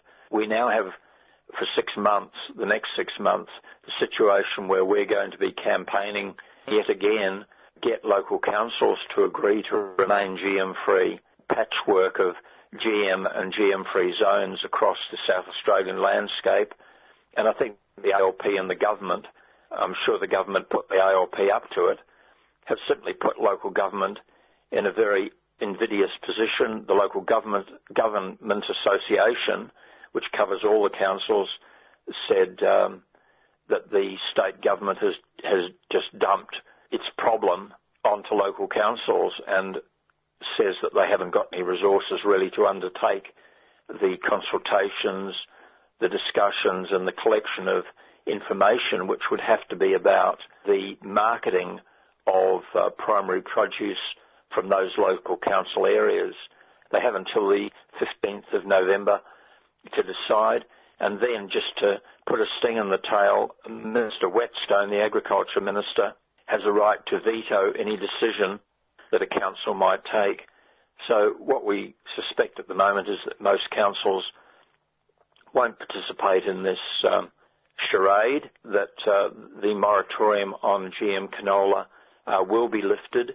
The vast majority of farmers, around 5,000 farmers who will remain GM-free, will have no protection from GM contamination. That was to have been part of the deal as well, but was dropped. Sad place to leave it there, Bob, but I'll talk to you again next month. Okay. If anybody wants to give us a bell, they can do that to follow up any of our stories. 5968 2996. COVID-19. No, Radiothon. You fought, you were left off the hook. Sorry. We need money to survive, and you need a legal, legitimate tax deduction before the end of the year. So, we're having a June Solidarity Station appeal so we can remain independent, community-owned, and believe it or not, radical during COVID-19. This is a great way to do what the rich and powerful do, support the charities that you like 3CR, and get a legal, legitimate tax deduction. If they can do it, you can do it. You can do it in a number of ways. You can go to the website, 3cr.org.au, follow the prompts, and for the dinosaurs out there like me, you can always send a cheque made out to 3CR to Post Office Box 1277. That's Post Office Box 1277, Collingwood 3066. And before you know it, you'll get your legal legitimate tax deduction. And remember all that COVID-19 extra money you've got for JobSeeker? Wow. Now that you live in the lap of luxury, maybe you'd like to put some into 3CR's pocket and you can feel really good about keeping 3CR on air. And also, put down your favourite program when you donate.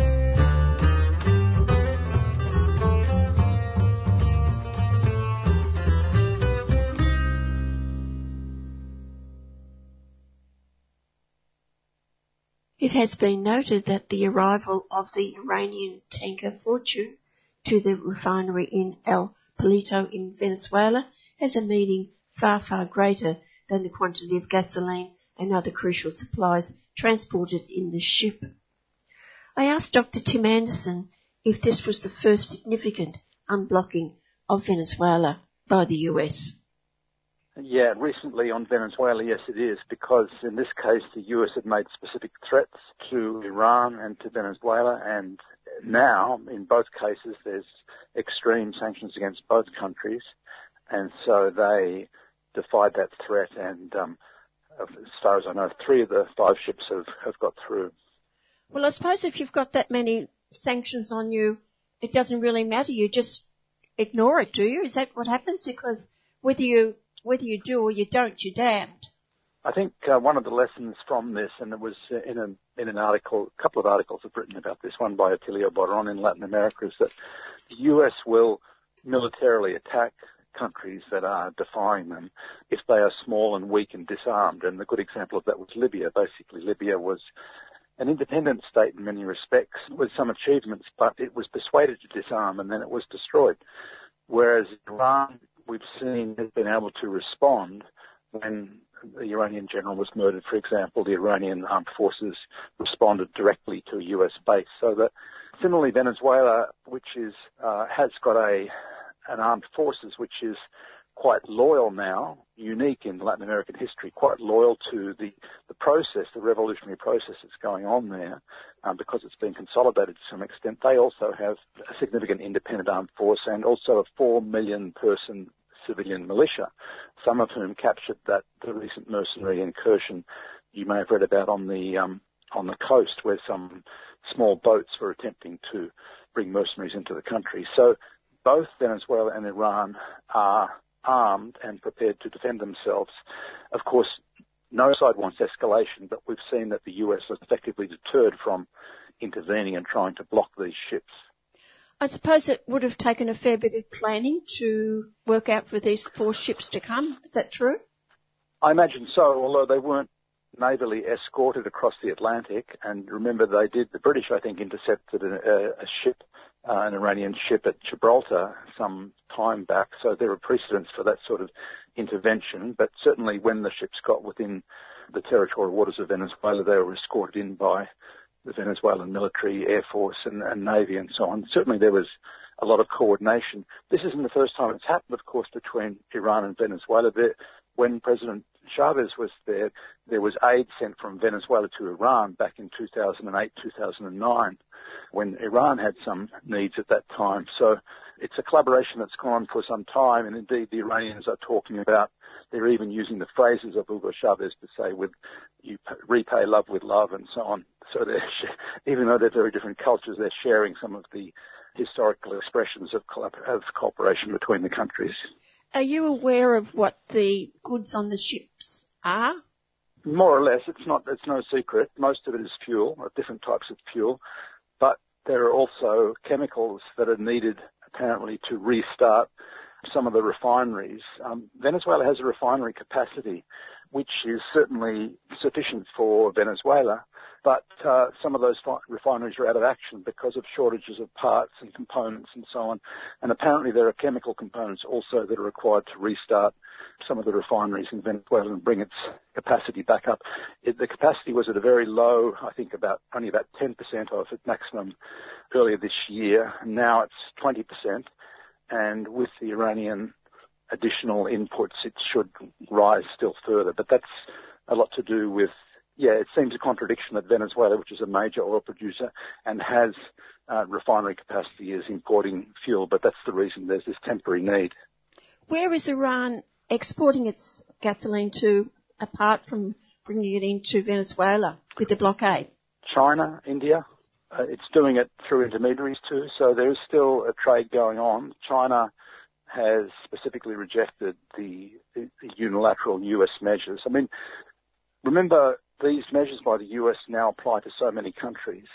They apply to dozens of countries because they affect third parties. The US, under Trump in particular, but it was happening under Obama too, have been imposing fines, financial penalties. They're not really fines in an international law sense, but imposing these large, more or less protection payments on large European banks if they're found to be doing business in contravention of US unilateral laws against Iran, against Cuba, for example. I counted up at one stage the fines, in quotes, imposed on European banks under the Obama administration for doing business with Iran and Cuba, and it was something like $5 or $6 billion. So those banks were paying this money to the US Treasury, even though they weren't required to, under European law, international law, there was no requirement on them. But the US argument, of course, is that, well, if you want to keep doing business in the US, you'll reach some agreement, some accommodation with the US Treasury. So there's always been that sort of pressure. And then recently, you may have seen, about 2 months ago, there was a letter from 18 countries which have unilateral coercive measures imposed on them by the US to the UN saying, look, in the current pandemic, we ask the UN to use its officers to remove these, they don't call them sanctions, they call them unilateral coercive measures because they are illegal or they're a form of siege warfare, basically. The number of countries that are experiencing and reacting to these so-called sanctions is increasing. What has China done for both Iran and Venezuela in terms of breaking blockades on both of those countries? Well, China is playing a cautious role, a very important counterweight role, but a cautious role because historically, of course, China has been, in recent decades, has been very codependent on the US in particular. That is to say, the trade between the huge trade surplus that China has with the US is an incentive for China to keep on doing business. Even though China decided to join the rest of the world in 2008 and diversify away from the US dollar, but it's the extent of its business with the US is substantial, and it's done as much as it can to try and keep that going. Of course, with the Trump administration, the difficulties have increased basically because effectively there's a type of Cold War, and it's a trade war, and it has to do with the currency, and it's a technological war too. You see the US measures against Huawei, which is becoming probably the leading telecom company in the world. China has really, it's a cautious role with trying to avoid conflict with the US at all costs because of that economic codependency. Nevertheless, it will dig its heels in as the US increases those sorts of pressures. And China has important relations with other countries. I mean, the big fear that the US has is that there's going to be a normalization between Asia and Europe, basically. That's Eurasia is the big nightmare in a sense for the US because the US is trying to maintain its presence in Asia. It's trying to control Europe still through NATO and through the European Union. But the normalization between Europe and Russia and China, the whole Eurasian thing, is the big bogeyman, more or less, for the US and its view of its future power in the world. Are you expecting more ships to come from Iran to Venezuela in the near future? Yes, I think we'll see. It's a precedent which has really important international implications. Other countries will look at this and they'll see that there is a process whereby if the sanctioned countries get together, they can do things independently of the US, regardless of the threats. But of course, the little countries will still be intimidated, but it's very important that this collaboration around the world, basically, across thousands of kilometers, is going on, and that what the US says is not necessarily the rule, basically. I think a lot of the sanctions, a lot of the US domination of world politics has been to do with bluff to a large extent, and they're seeing that two countries, admittedly two significantly fairly large countries with significant capacity and able to defend themselves, are now able to go their own way and ignore those threats. And I think most of the world will applaud that and will see that type of bullying, the type of protection racket that's been going on with the US. Remember, this is the US at this time in history is really being challenged in an iconic way very powerfully. Their capacity to protect their own people during this pandemic has been shown to be one of the worst in the world, if not the worst in the world. And their economic power has diminished. So in a sense, they are trying a lot of maneuvers to try and maintain their economic dominance through rents, through trying to control technology. Trump has been threatening to, or has been trying to claim a technological edge with new medications, new vaccines in relation to the pandemic, for example. They've been sanctioning Huawei because they don't want China to control the new 5G technology that's going to take over household devices in the next few years. There's a huge technological and ideological war going on there, and the US is really on the back foot. Its economic power, we know very well that the centre of production in the world has shifted to East Asia. The centre of technology, the cutting edge in technology, is also shifting away from the US. So this is a US really very much in, putting aside just the personality of Trump, the US generally is in a type of retreat and is quite dangerous in the sense that it's trying to hang on to its preeminent position in face of substantial threats. The other issue, Tim, is how Venezuela and Iran have protected their citizens during this COVID-19 crisis. Compared maybe to, we're thinking of Venezuela to Latin America, but Iran in the countries surrounding Iran, how are these two countries doing?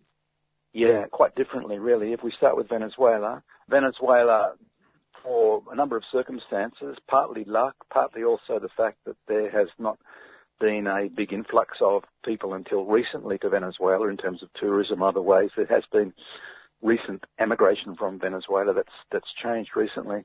But for whatever reason, there's been very, very low level of COVID-19 infections in Venezuela, very, very low. The lowest rate certainly in South America, and I think the lowest rate in Latin America also. That's changing a little bit now because, as you may have seen, there are new waves of infections in South America, particularly in Brazil and Ecuador, for example, also to some extent Peru and Chile. I think Ecuador has the highest rate, and Brazil, being a huge country, has the highest number. And now daily deaths in Brazil are greater than the US now, just in the last few days. So Venezuela has escaped that to a large extent, but then Venezuela shares a border with Brazil, and there's a significant new wave of immigrants coming back into Venezuela, in part conditioned by that. I mean, the current crisis means we've got this epidemic crisis, but we've also got serious economic recession, if not depression, associated with it because of the shutdown of industries and so on. So a number of the the emigrants from Venezuela who went to the US and to Colombia and to Ecuador are now coming back because there's a public health system in Ecuador, there's a social security system there, there's some economic relief, and also it's much less dangerous than Ecuador, which is in a terrible state at the moment, for example. So there is just in the last week or two, there's been a surge in cases in Venezuela, but from a very low base. I think that Venezuela's taken the situation seriously. They have been prudent, as a number of other countries, including independent countries, have been prudent with low levels of infection to make sure that stays the case. But Venezuela is facing a challenge now. There's a problem in reading this, of course, because there's still a huge propaganda war against Venezuela. And I was looking yesterday at some headlines. The Financial Times in England, for example, is saying, is COVID-19 going to topple the Maduro regime? Which is one of these wishful thinking sort of headlines, because the lowest rate in Latin America, as if it's going to be a challenge. I think they'll manage it reasonably well because there is quite a strong public sector in health, including preventive health in Venezuela. In Iran, the situation's fairly different. Iran was hit the worst of all of the Middle Eastern countries, really. If we ignore maybe Qatar, which also has a problem, and there's a major US base there too. One thing we might come back to is that the US military bases are a significant threat. in this respect. But Iran had quite a big surge of infections in late February, and some of this, perhaps a lot of it, is to do with the fact that Iran is a significant pilgrimage site. You've got holy sites there which many millions of people go to constantly all year round, both from within Iran, it's a big country with over 80 million people, and from the region. So the centre of the infections in Iran in February, March was in Qom, the holy city of Qom, where there's a lot of infections, and there's significant public pressure in Iran to not close shrines. So, but unfortunately what that's meant is that after the numbers falling off, Iran is going through a second wave of infections now. I believe some of it's to do with the shrines, particularly in Mashhad, for example. So the government's, it's got a strong public health sector in Iran also. It's a mixed hybrid system, but with a strong preventive and local primary treatment sector. But there is this problem of the shrines and many millions of pilgrims, some of whom, by the way, there's a lot of, I have to say, it's an old sort of superstitious practice that they want to, touch the shrines, and they even want to kiss it and have some intimate contact with the shrine. You imagine millions of people going through those things. There's a serious hygiene problem going on there. The government of Iran, in response to that, has imposed some particular restrictions on shrines. For example, where I think it's compulsory now to wear masks and to do some sanitation, to wash your hands with some chemical, and to bring your own prayer mats. For example, the big shrine in Mashhad, for example, I believe they're enforcing those sort of restrictions now because they are facing a second surge. And it's said, probably with some reason, that this was due to them loosening their quarantine restrictions a little bit too early. Is their health system compromised by sanction? Yes, it is, because even though there's a pharmaceutical industry and there's a fairly strong public sector within the health system in Iran, these systems always depend to some extent on imports, parts, machinery, for example, the Germans make very good scanning machines, that scan full bodies and so on. There's Japanese, there's German technology. Everyone these days is, to a certain extent, globalized with technology, and that includes the inputs for pharmaceutical manufacturing and so on. It includes a whole range of things. So China has been playing quite a positive role here, helping with protective equipment specifically for the epidemic, for example, but every health system is vulnerable to a degree to having its import blocked. So Iran has suffered to that extent, and of course this is what do they call it, maximum pressure regime, where they're also attacking financial channels, for exports or imports, basically. So those illegal, unilateral coercive measures, as they've been called now. Sanctions makes it sound like it's something legal or something in response to some bad behaviour. The illegal, unilateral, coercive measures, I call it an economic siege. It is hurting Iran. Even big countries are affected by this. Finally, Tim, the impact of US military bases around the world with the spread of this virus. There must be a serious risk involved in all of the 800 US military bases around the world, because although information on infections and deaths from those bases has been suppressed, we do have information from the 150 US military bases in the US, and there are very large levels of infection. There's a significant vector of infection within the US, those 150 military bases, and they're spread around the US. The blackout on information from the bases internationally, particularly the one in Qatar, for example, which is the biggest air base in the Middle East, shouldn't hide the fact that there is a serious risk going on. And on top of that, we have illegal US military occupations, for example, of South Syria and Northeast Syria, which is going to likely have a flow-on effect at some stage. So it's a significant vector risk, the US military bases in all countries. I mean, also you've got them coming and going from Germany, for example, other parts of Europe where there have been very large levels of infection. So because they travel around the world, they are certainly a huge risk to transmit this epidemic and create new outbreaks. And thanks once again to Dr. Tim Anderson.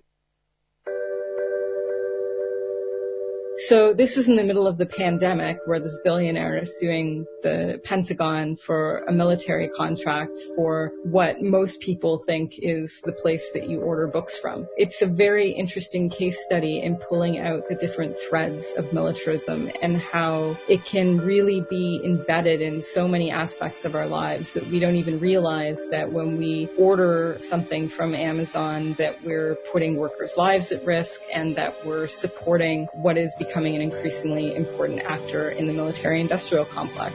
Exposing that to people, I think, is very important. People will care if they understand that this is how things are all interconnected and linked. It's surfacing that information, it's making that accessible and making it relevant for people's lives. And I think that is another opportunity that COVID-19 really presents to us, is that we are all connected and these structures are all connected. We can see that much more clearly now than we could before. 3CR, your station in struggle and solidarity. To donate, go to 3cr.org.au.